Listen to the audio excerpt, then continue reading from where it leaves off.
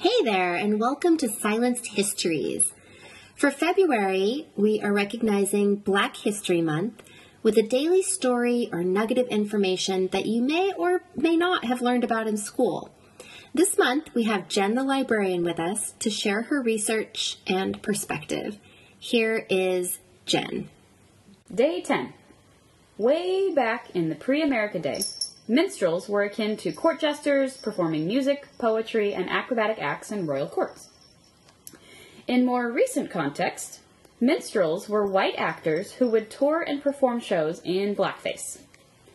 Minstrel shows lasted almost 100 years as a primary form of white entertainment, but were replaced by vaudeville, switching from the objectification of people of color to women, which was subsequently replaced by talkies.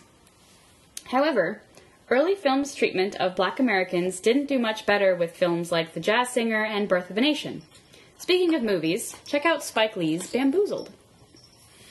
Minstrel shows usually consisted of actors in blackface, where they paint their faces with a mixture of water and ashes or coal to make them appear to the audience as black.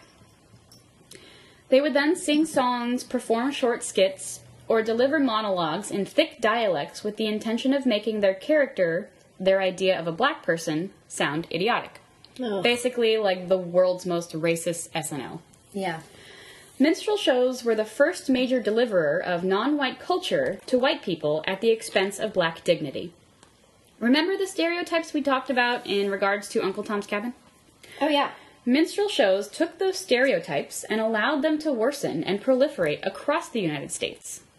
The happy darky, the coon, the mammy, and the dandy were all characters in the average minstrel show. Some minstrel troupes didn't have political motives, but their portrayal of happy slaves misrepresented the reality of slave life while reinforcing the ideas that Black Americans were lazy and stupid, with unfeeling, mule-like men and hysterical women.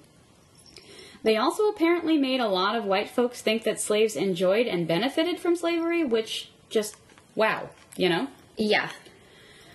I don't feel like a lot can be said about minstrel shows because it was just such a visual medium. However, I can say that the reinforcement of negative stereotypes did no favors for Black Americans, and much like with Uncle Tom's Cabin, the effects are still felt today. Every Halloween, some ignorant human decides to wear blackface and remind people of color that this is what white people think of them. Don't be that asshat. We wish this was the end. The end. Silenced Histories is a project to bring to light those stories and struggles that have been marginalized throughout American history.